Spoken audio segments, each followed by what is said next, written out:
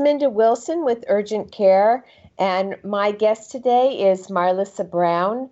She is an expert on being healthy and with a special knowledge about the area of gluten-free diets. So, Marlissa, welcome to the show. Thank you so much. What brought you into this field? So I'm a registered dietitian and a certified diabetes educator, and I see probably about 60 patients a week. And sometimes, back I'd say about 2007, I had been in practice for a while.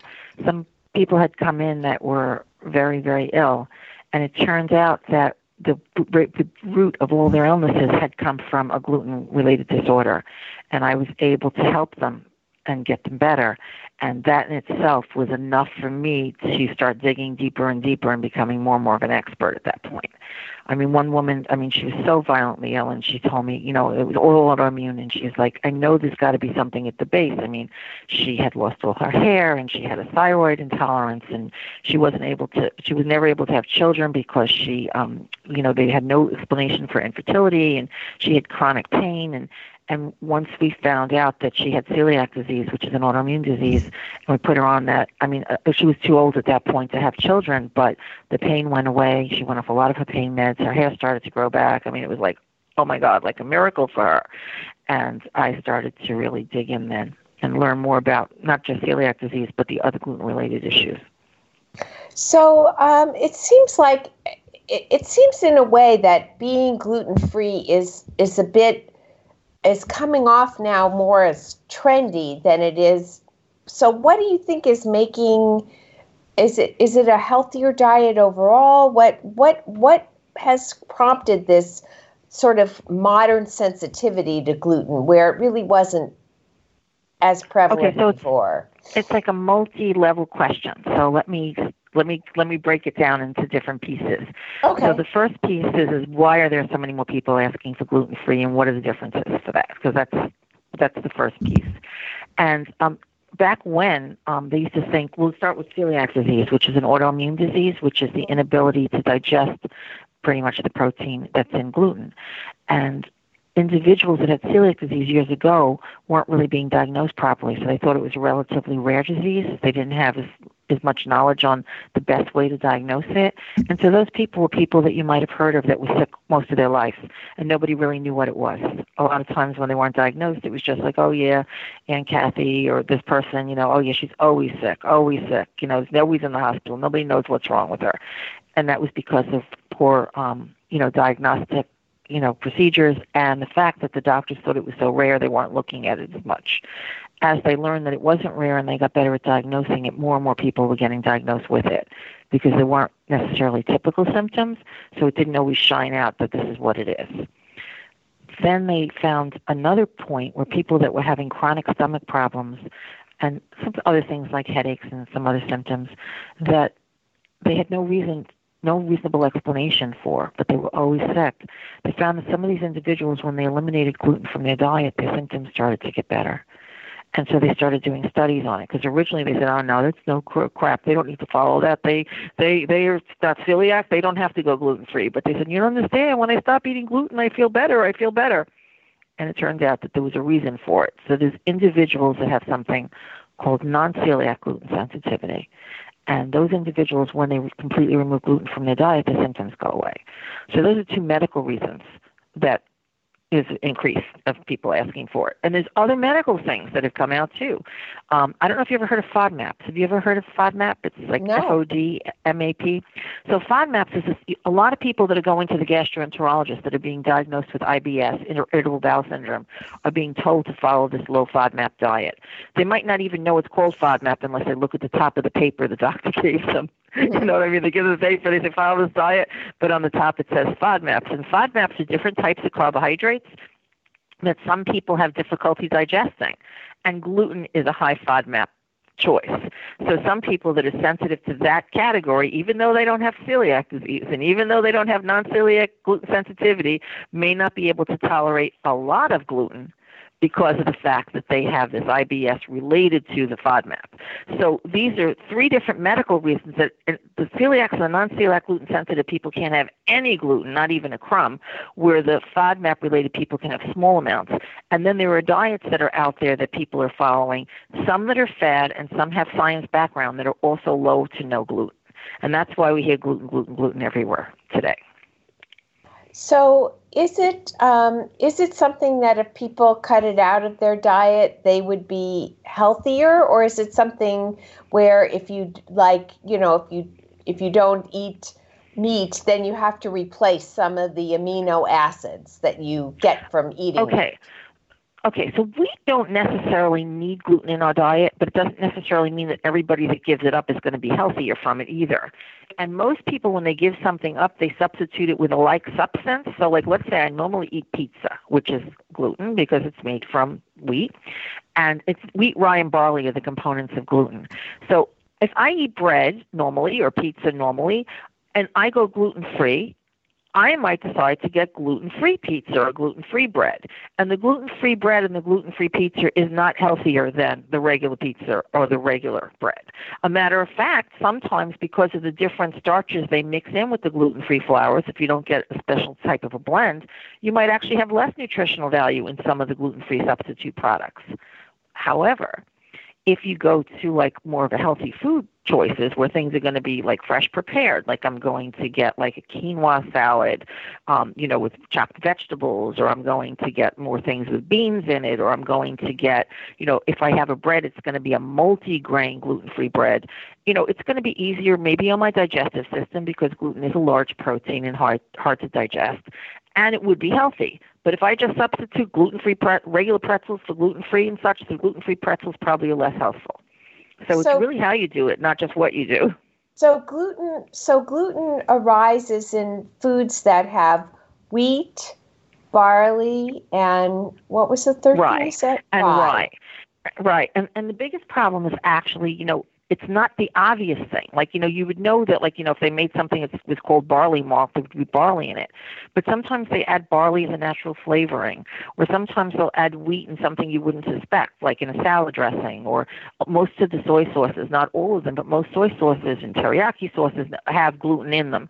So you would look at something and not, like somebody said, I had a soup and I didn't put anything in it, it's just vegetables. But did you buy bouillon cubes that had gluten in it? So people usually get messed up from those add-on items when the obvious things they can usually see. So if you're walking down a buffet line and you have celiac or gluten sensitivity where you're going to get sick from a crumb, you can't just look at the food and say, I can eat this. You need much more information.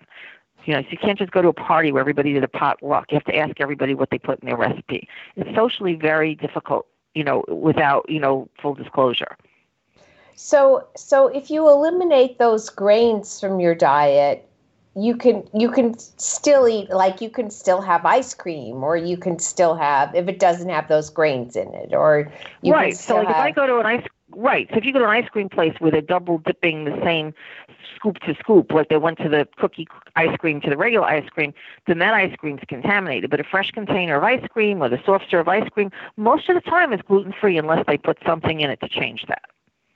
So it's really eliminating the grain, the contribution of gluten from the grains. So can you have other grains? Only those.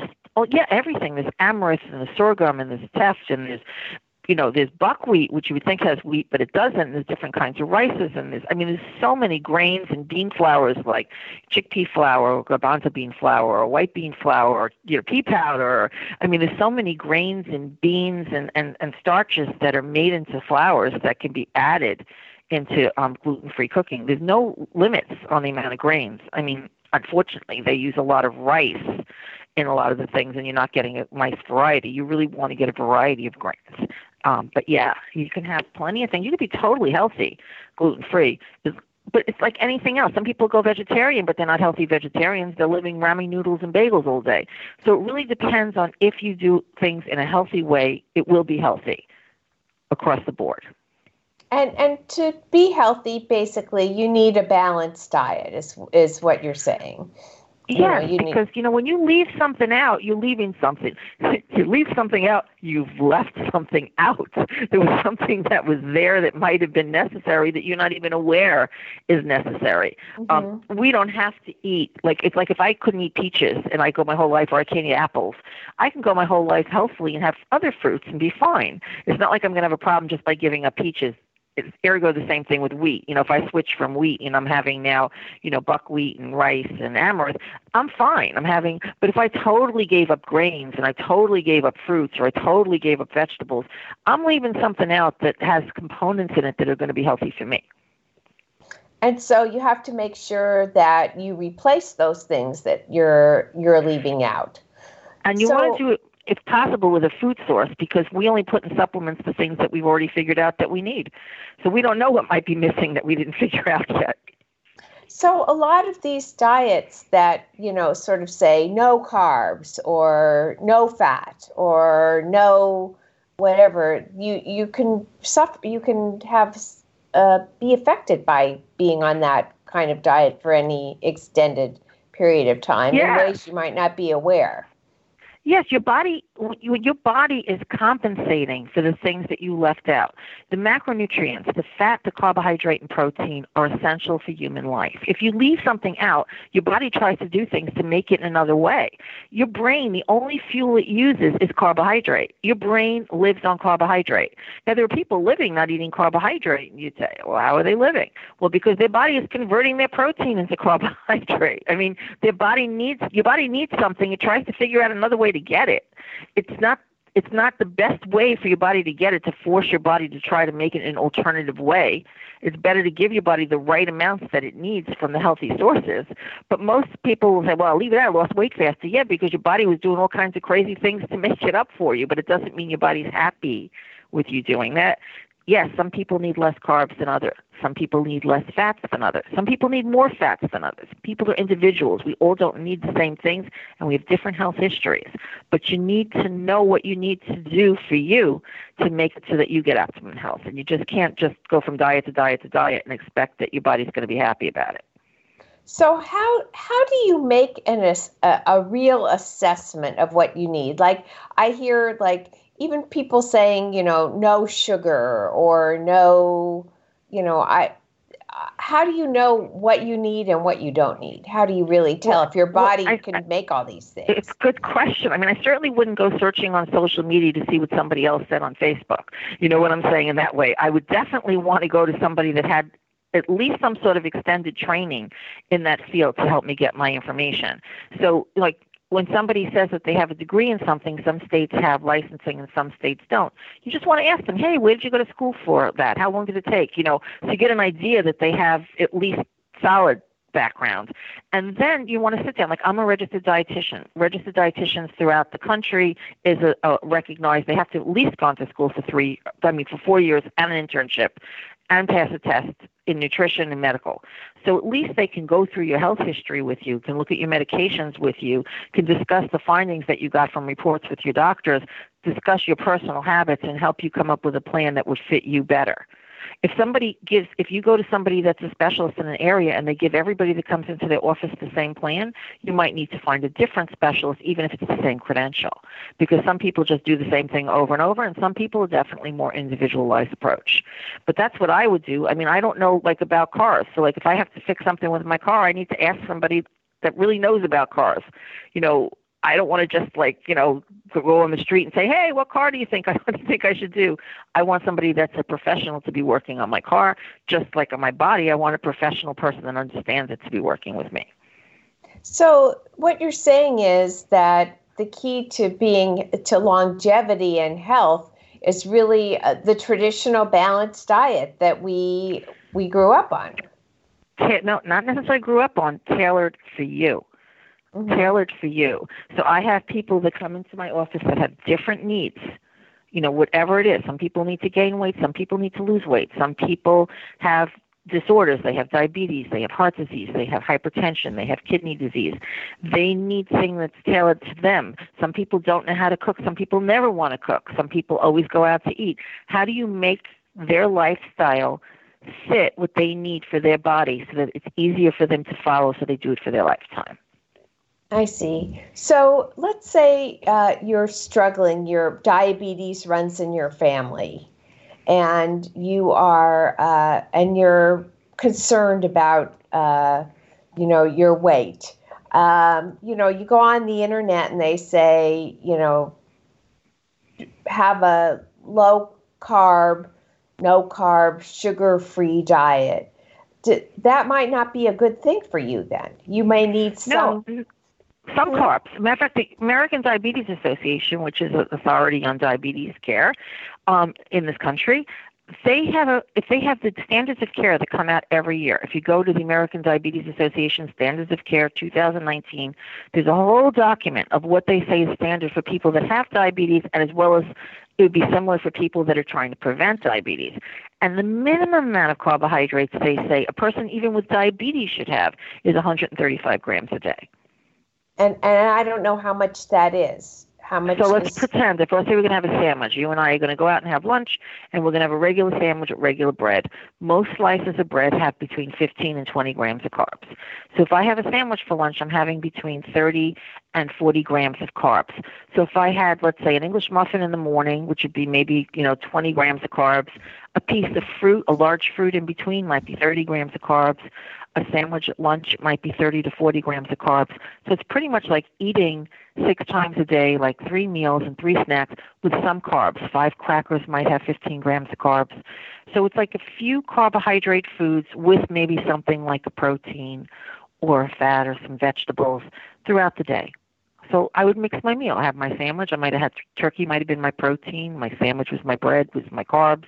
I might have that with a salad with vegetables in it, which is my vegetables. I might have a little oil on it, which is my fat. So it's a combination of fat, protein, and carbohydrates split evenly throughout the day in an easier way for your body to use it and handle it. You split it up throughout the day. It makes it work better for your body. It makes it easier for your body. You're less hungry. You don't overeat. It also makes it so that you don't have to work your heart as hard. Skipping meals and having large meals works your heart. I mean, there's so many things that happen in our bodies that we don't always understand.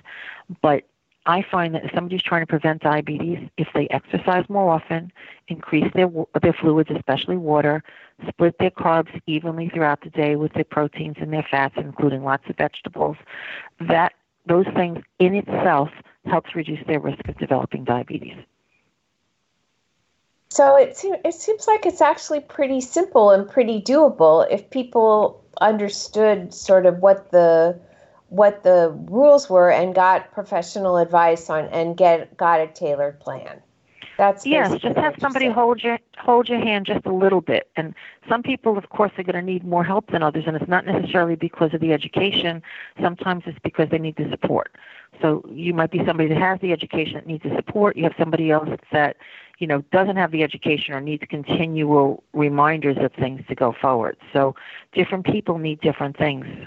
Most of the time, nutrition is covered now under many of the insurance plans, and most practitioners, if people aren't covered, usually have packages that are reasonable enough for them to at least get a few visits, without, breaking the bank. And in assessing a good practitioner, you said, number one, no one-size-fits-all plans. If the person uses a one-size-fits-all plan, that's not a good nutritionist. What else should they, when they talk to somebody, when they're interviewing someone, what should they look for as a sign of a good nutritionist? So most of the time when they go to pick an appointment with somebody, they might not get to speak to the person, just like when you go to the doctor. So you want to talk to the receptionist or the person, the secretary that they have. If you're not getting to talk to them, you can just say, what's involved when we have an appointment? How often do they usually see people? Do they customize plans, or do they have one kind of plan that they usually go for?